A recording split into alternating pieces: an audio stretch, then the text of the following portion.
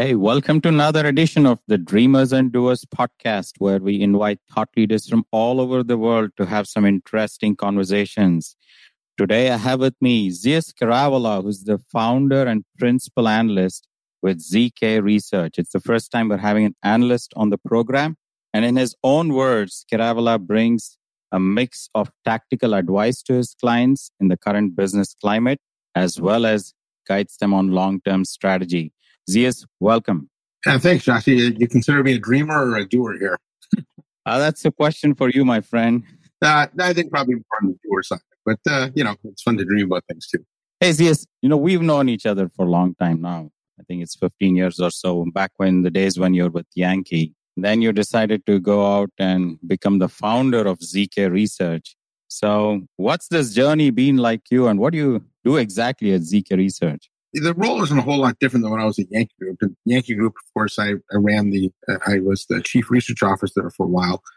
And the fundamental premise of my research hasn't really changed, Shashi. When I was there, it was my belief that market share shifts when markets transition, right? So I always tried to look for those things that were happening in the industry that were going to create disruption. And for example, when you were at Cisco, if the company had decided to go build its own PBX, I don't think it would have had any success at all, but it caught that pivot to VoIP, right? That really gave it a lot of growth.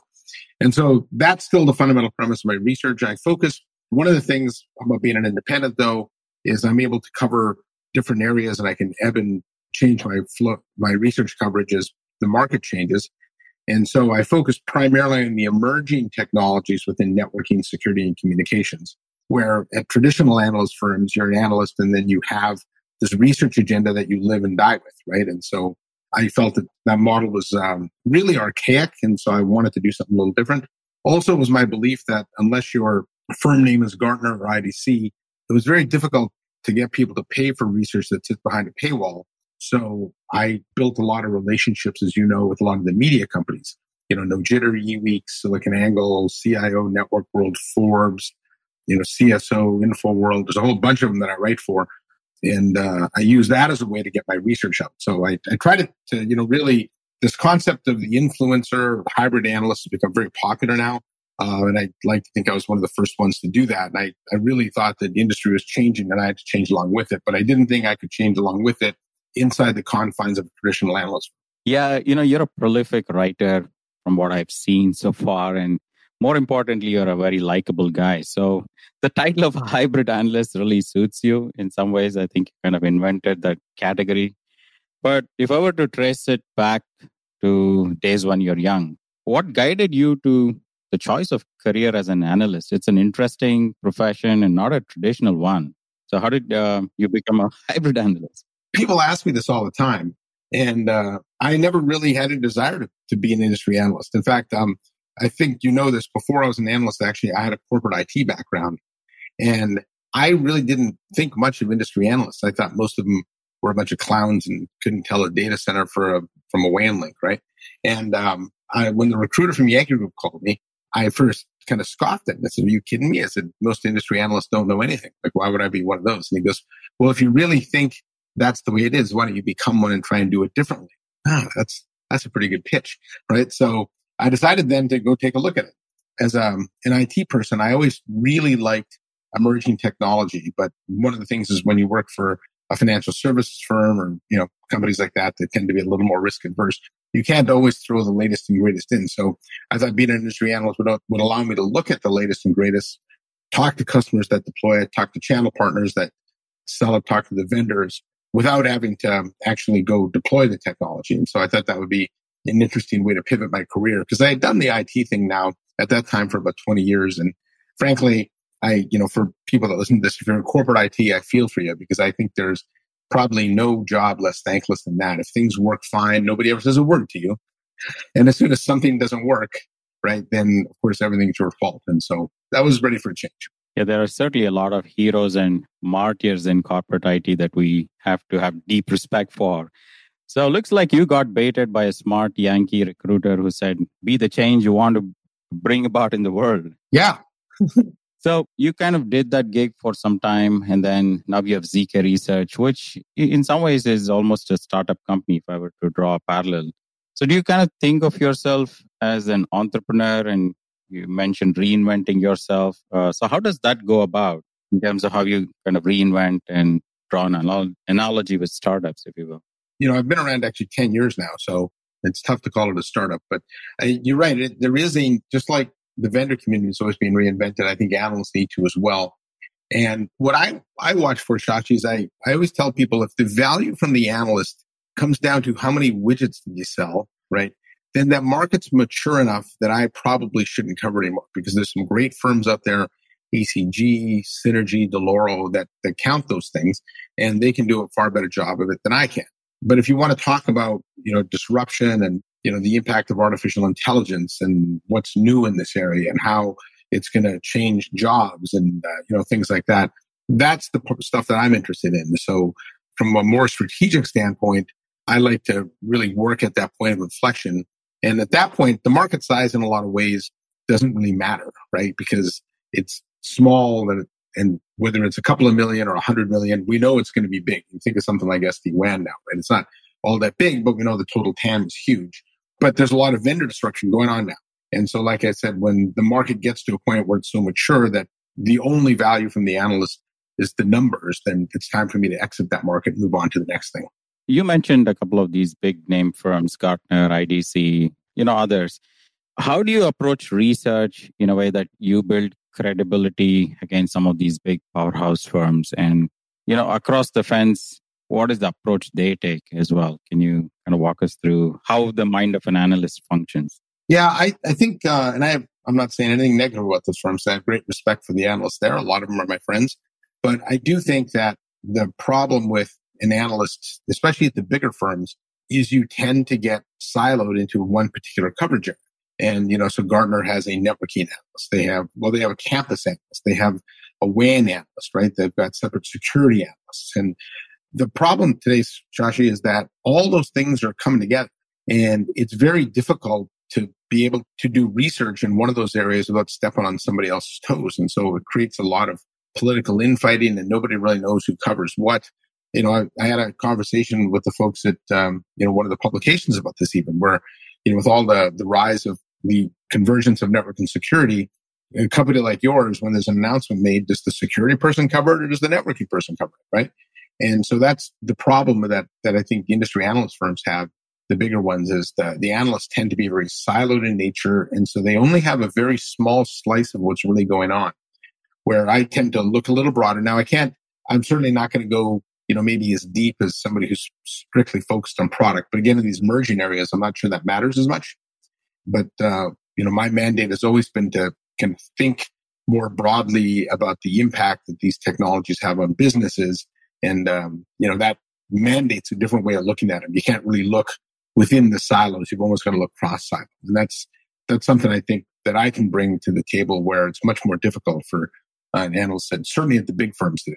I see you as more of a connect the dots kind of guy. Is that a fair assessment? That is a fair assessment. In fact, I've used that analogy before, that a lot of times when you see an analyst even present at an event, they give their stump speech, but it's really up to the audience to try and connect the dots from their problem to whatever that speech is. I feel the job of an analyst is to connect those dots for whoever the stakeholder is, right? If you're a reseller, I have to connect the dots on how you sell more. If you're a line of business owner, my job is to connect the dots on how that changes the way you conduct operations. If you're an IT person, I have to connect the dots on how that helps you save money or do your job more efficiently. And so there's different ways, there's different audiences, and we have to connect the dots differently. But I think that's an appropriate way to look at it, Shashi. Tell me something, Zeus. You talked about writing in different publications and being this hybrid analyst. Now, it may pertain to you or to analyst communities in general. I imagine you're working with a lot of vendors such as ourselves who could be competing with other such vendors. You end up endorsing, different positions. So how do you, preserve integrity, or how do you avoid bias in such scenarios? I think that's important role for an analyst, isn't it? Yeah, it is. And I try and avoid using superlatives that try and position one vendor as better than the other vendor, all other vendors. I think every vendor has strengths and weaknesses. And my job is to figure out what those are. And then from a strategic standpoint, if when I'm working with Ariaka, I have to figure out how I can help them take those strengths and position it in a way that people might, buyers in a certain segment would look to you first. Conversely, if I'm looking at Cisco or Juniper or companies like that, their strengths are going to be different as well. So in fact, that's one of the issues I have with a product like the Magic Quadrant, where in some ways it's definitively saying companies that are in the top right are better than companies that are in the bottom left. Well, that's not really the case, right? Everything's got context. If you think, back ways, if you were to think of like 3Com versus Cisco, somebody might say Cisco's always better, but 3Com made a very good low-cost product for small businesses, right? And so again, in that case, when I work with companies, I try and figure out what makes them unique, where their strengths are coming from, and then I help them position it along those lines. And even with things I write, it's within that context. So I never really try and position one vendor as being, better than everybody in all categories, because that's not true. But I do think within certain segments, each vendor has a strength. And that's part of the connecting the dots, right? Is understanding the relative strengths and weaknesses of each. And that's why, like I said, some of those decision tools are a little flawed because there's no context. That's a nice way of looking at it, because you have to compartmentalize and then you have to provide context. And it's a great way of positioning different vendors if you do it right that way. Yeah, you have no idea some of the quotes that people ask me to say. So I do a lot of rewriting of those. Yeah. Again, I imagine a lot of your time is spent not just with vendors, but with people that are looking to deploy solutions, with CIOs, CEOs. I remember we used to host you in the analyst days. I forget what they were called back at Cisco. And then I see you giving shout outs to Chuck Robbins every time you go past Building 10. What kind of advice do they all seek from you? Are you seeing any patterns in some of their questions or problems that they're trying to solve? Do you have a different vantage point for that? Yeah, it really depends on the company, Shashi. I think if you're the market leader, like a Cisco, what you're worrying about is what are the disruptive technologies that could unseat you, right? Like you think of something like software-defined networking and the disruption that created within Cisco before they finally got their act together there, right? If you're at Chuck Robbins, you need to be thinking about who are the small up-and-coming companies that have pretty unique solutions that solve a problem that Cisco isn't solving. And then if you're a company that's relatively small, a startup or whatever, what you're looking at is chinks in the armor of those big companies, how to position yourself in a way to be able to take advantage of that market transition before the incumbent decides to come around and rule something out. And so it really depends on the type of company. It's like I said, if you're working from a position of strength, I help those business leaders, business unit leaders, look over their shoulders and understand who's on the horizon that could disrupt you. And then for those smaller disruptive companies, I help them understand within those larger companies where they should be focused and where they shouldn't be focused. Because there's, certain things certain companies do really well that I don't care how good a product you have, it's unlikely you'd be able to disrupt them. But there are always ways to disrupt. And that's why working in technology is so exciting, because we always have companies that come out of nowhere and become big companies, even though maybe people didn't expect it because it was a larger incumbent there. It's very common in this industry. It's happening faster and faster now. And to keep up with that speed isn't necessarily always easy, right? You mentioned the pace of technology, which is always changing, and you need to be always coming across as an expert. So what do you do to keep up? And what is your source of learning there? Yeah, I built a time machine and I go ahead and then I come back in time. But when that's not working, honestly, Shashi, it's talking to as many customers as I can. If I talk to enough CIOs and network managers and security pros, and they understand, one of the questions I always ask is, what problem do you have that nobody's solving? That gives me a pretty good idea of where the disruption might be. SD-WAN's a perfect example of that. People and network engineers wanted to move away from that legacy hub and spoke for years and years. We just never really had a solution to do it. And so that was one that was pretty easy to see that would have a lot of success because the market had been begging for that for years. But, again, there's no silver bullet here. You just talk to as many buyers as you can. I think the other thing that I try and do, and Charlie Giancarlo, if you remember him, the former CTO at Cisco, he's now CEO of Pure, he told me when I was really early on in my analyst career to try and figure out who the 10 smartest people are in the segment you cover and stick close to them. And I've really tried to mind that. So there are certain go-to people that I have that when I'm thinking of something, I'll bounce an idea off them. And for anybody who's listening to this that's an analyst or thinking about being an analyst, I certainly encourage that. Just go find the the head of technology at a certain vendor that's market leading, maybe a certain CIO that always seems to be on the cutting edge, build a relationship with them and, make it a two-way relationship and stick with them, because that's how you're going to learn a lot, because nobody knows everything, but we can learn an awful lot by talking to the community around us. And that's what I try and do. It's machine learning in human form in some ways. Yeah, it is. Yeah, there is an inside joke on this side of the fence that analysts appear so smart because they get the inputs from people that are coming to them for advice, and have 10 people coming to you for advice, and you're able to relay 9 of those conversations to others as if it's coming from you. I've said sometimes, in fact, when I used to deal with some of the big consulting firms, I used to joke with them that people will pay a lot of money to have them check your watch and tell them the time. So there is some truth to that, Shashi. It's just, I happen to be in a good position where I sit at the junction point of investors, customers, resellers, vendors, VCs, things like that. And so I do get a lot of input, as long as you're able to synthesize that information, keep your personal bias out of it and connect those dots. It isn't I'm not going to say it's an easy job, but it's one that you can almost make methodological. And that's where your machine learning analogy comes true. So how do you peg your reputation on certain trends? Because you may have conflicting, people coming to you with different trends. At some point, you need to sort of say, hey, here is something definitive that I believe in, right? Yeah, you can be wrong. I haven't been right on every trend I've ever seen. I think the important thing is to be able to have conviction and back it up. And I'll give you a good example. There was a person who's a pretty good friend of mine now that's a sell-side analyst. The very first time I met him, I really thought he was kind of a jerk because he argued every point I made. It's like we had an hour-long discussion where we just argued about stuff.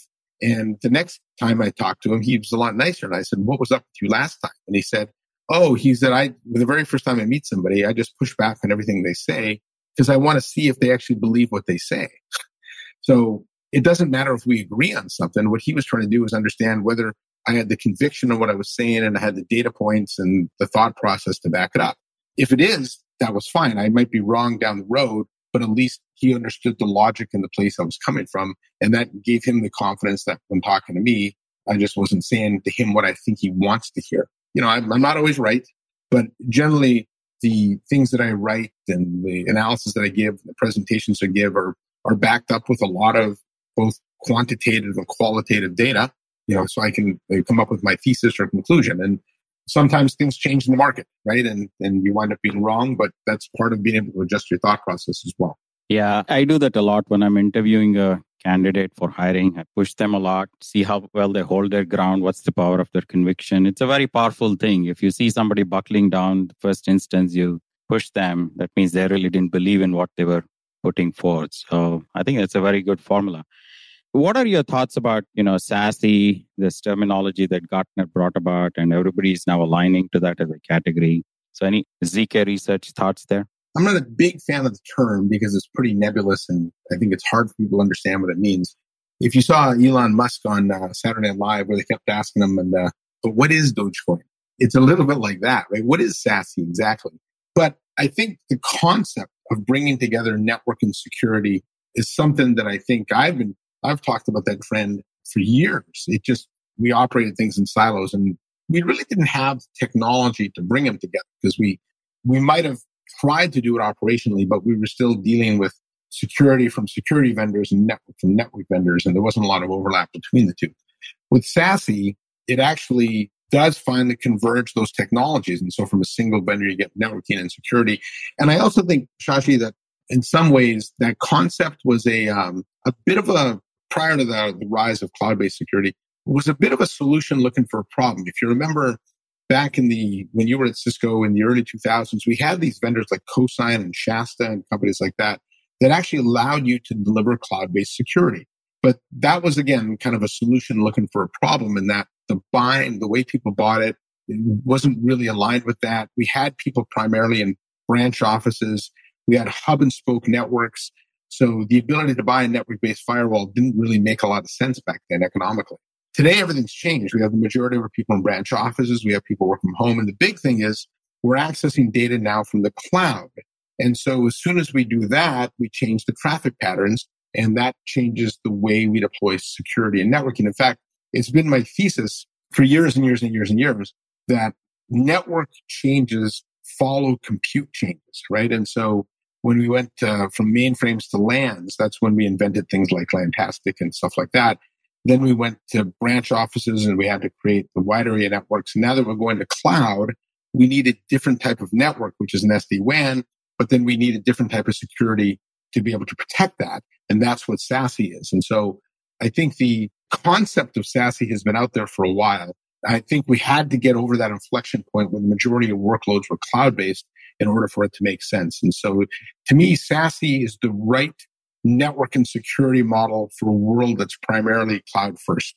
And to me, that last statement, being cloud first, is the big change that's happened in the industry that's driven the need for SASE. So even if we had SASE 10 years ago, I don't think it would have taken off because our networks were primarily hub and spoke because all our data was centralized. Yet the timing for a lot of these needs to be just right. You brought memories with Shasta, which is where I also was there. And it was something way ahead of what the rest of the market had. It was ahead of its time.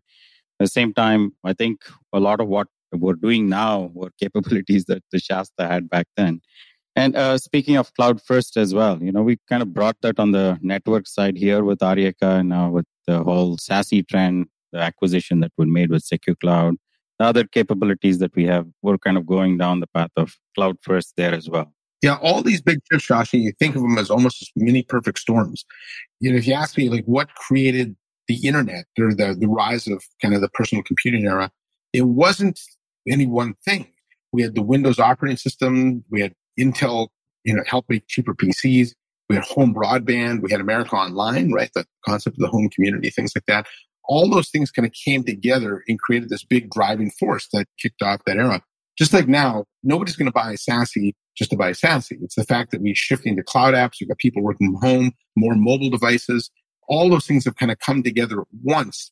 And SASE is the right, like I said, network and security model for this era. And so I do think the Shasta model, that was a great concept, but you're right, it was way ahead of its time. We just weren't ready for it. It had a $300 million plus revenue. So yeah. I would like to think it would have done even better. But hey, you talked about the remote workers and big forcing functions. And right now, probably the biggest forcing function in our lifetime outside of the internet is perhaps the pandemic, right? It's a global forcing function. And what do you see as this architecture that's going to be this post-pandemic architecture, if you will? Is it going to be SASE? Is it going to be something else? And could you also talk about, the impact on the workforce? You've been a remote worker for quite some time. So how do you see companies adjusting? Can you share some thoughts there? I do think it'll be SASE because what it does, I think it'll be kind of a hybrid version of SASE. I think SASE makes sense when you've got lots and lots of distributed people. If you've got, a single office with 10,000 people in it, I'm not so sure pushing all your security to the cloud makes some sense. I do think cloud managed makes sense, but you would still want your infrastructure on premise. So I think you will still see, like everything in life, Shashi, we still have on-premises applications. We still have TDM phones, right? So not everything goes to one thing overnight. And I think SASE will be the dominant architecture, although we still will have some traces of legacy to support the different types of workloads and workers that are out there.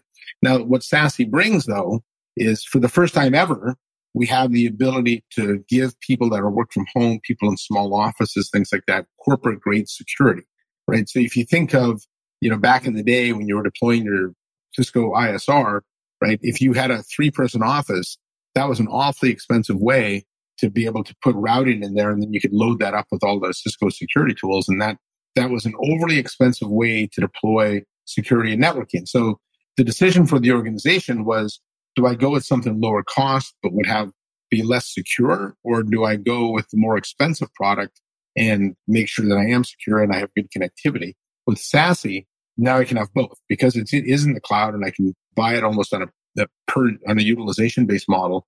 Now I can, just like I can with other cloud resources, cloud applications, storage, compute, things like that. I don't have to buy everything up front. I can move to that kind of paper that as a service model. And I think that's what SASE brings. And so I think, like I said, the rise of the micro branch, if you will, if you want to think of a home worker as that, I think you will see more and more SASE. So I think an easy way to think of it, if you're in line of business manager or an IT leader, is the world's becoming more dynamic and more distributed. And we need to have a security model that enables that, right? And that's what SASE does, is it helps us adapt to a world where everybody can be in the office, nobody can be in the office, and every possible combination in between. And we still have to deal with mainframes. There are just a lot of them still around. I know a person that's got a business doing the maintenance on mainframes, and he's never made more money because that market's gotten smaller. He's consolidated a lot of the vendors in that space, and his margins have gone way up because it is such a specialty now. Yeah, it's such a broad spectrum of deployments in the enterprise. And I think these are waves that come about. And sometimes I feel they add more complexity because you're never getting rid of what you had before. It's always stacking something on top of that. But I guess that's job security for a lot of people. Well, that's certainly true, is the complexity bar in IT has gone way up. And I think one of the things SASE does is it helps you simplify, right? Where instead of having to put Palo Alto firewalls and Fortinet IPS systems and things like that in every branch location, I can go to a centralized model. I can manage it through a cloud portal. And now I can, if I want to be able to change a policy, I can do it through something like the Ariaka portal and push it out everywhere versus having to do it on a box by box basis. And so I think one of the things that the big values that SASE brings is it helps simplify by masking a lot of the complexity that's there through that cloud interface. That was a smooth plug for Ariaka, yes. That was well inserted. So thank you. Looking ahead, you talked about being in this time machine. So you're a part-time futurist of sorts. What are the most radical changes that you see happening in the next decade? I do think the shift to everything as a service. And I'm curious to see how that plays out, because if you saw from Dell Tech World, they rolled out Apex, right? You can buy everything Dell as a managed service. Cisco just announced their whole portfolio as a service as well. And I think the vendors are still trying to kind of think through how exactly that works, because in some cases, I still have to give you physical infrastructure. So there's a cost to me to run that, and not everything can be run as shared infrastructure. But I do think more and more customers want to buy everything as a service. And so I think this is a trend that's going to continue. I don't think the world's got it right yet. The vendor community does, but I certainly think we're well on the way there. And that has a pretty profound impact on IT buying, because historically, if you were to have to buy whatever infrastructure you wanted, you either had to buy for today and then you'd run out of capacity in 6 months, or you bought for 2 years from now, in which you'd have to overpay and then hope you grow into the capacity, right? So now I can buy what I need, but then grow into it as I want to. I think another really interesting enabling technology is going to be 5G. When I first started covering 5G, I thought, well, it's just a faster version of 4G.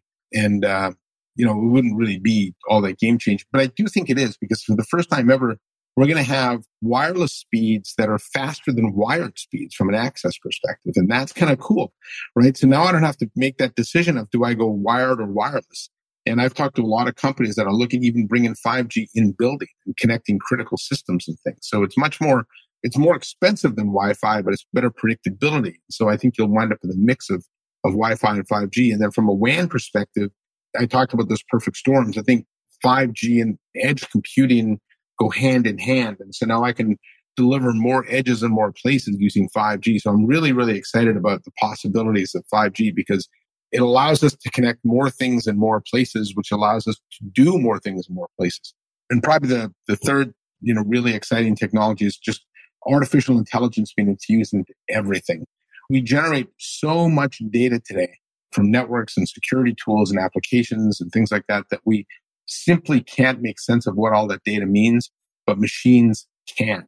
And so I think our reliance, it's a little bit scary, right? We're going to rely on machines to help us do our jobs more and more. But I wouldn't look at it as a big threat. There's certainly no Terminator T-series that's coming to kill us all. I look at it more as an assistive technology. So you think even a lot of people don't like the concept of self-driving cars. Well, what we have today are driver-assisted technologies that are artificially intelligence-driven. Things like parallel park assist, lane change alert, even autopilot, things like that. They're tools to help the driver be safer. I do a lot of cycling, and I've got actually a computer that sits on the back of my bike now and can sense when cars are coming from like 200 yards away. And so that's a great AI-based tool, because it helps me be safer. And I think that's the first wave of AI. It's going to let us do the things that we do faster, safer, more efficiently without taking over what we do. And so I think that does create a lot of new jobs and things like that. And so I'm pretty excited about those things. Yeah, it's the rise of the machines, and we don't have a choice there. No, we don't have a choice, because as we talked about, the world's getting more complicated. And so we either drown in complexity or we take advantages. Or we become slaves to it. Yeah. So Zeus, we probably need to wrap now. I enjoyed talking to you. But before we wrap, a lot of people come to you for advice. Who does Zeus go to for advice? Any particular leaders that you admire as well in that same breath? There's a lot of them, especially in this industry. I keep a pretty broad community of people that I look to for advice. I still keep a pretty good relationship with John Chambers, even though he's moved on to be a venture capitalist. There's a lot of industry colleagues that I talk to, network analysts like Rohit Mehra, folks like that I have a lot of respect for, that when I see them, Brad Casemore is another one. It's always good to bounce ideas off them. My peers in the analyst community, a lot of them I have respect for. They become part of my community. A lot of the business leaders, I said John Chambers, Chuck Robbins, even I didn't really have an appreciation for the evolution storage was going through until I talked to Charlie Giancarlo when he took that job at Pure. And so it really depends on what I'm looking at, the technology that I'm looking at as to who I might go for some advice. I think one of the strengths that analysts have is they can keep a pretty big community of people. And so it would be hard for me to pick just a couple of people out of that I always go to. It really depends on what it is I'm doing research in. Yeah, it's about relationships and a different kind of networking. Yeah. Well, Zeus, thanks as always. It's been a pleasure talking to you. You bring wonderful insights, and I'm really thrilled that we could get you on the podcast today. Yeah, anytime, trust me. We've been friends for a long time, so happy to do this with you. We'll have you again sometime soon. All right. Take care, and thanks again. Thanks, Rashid.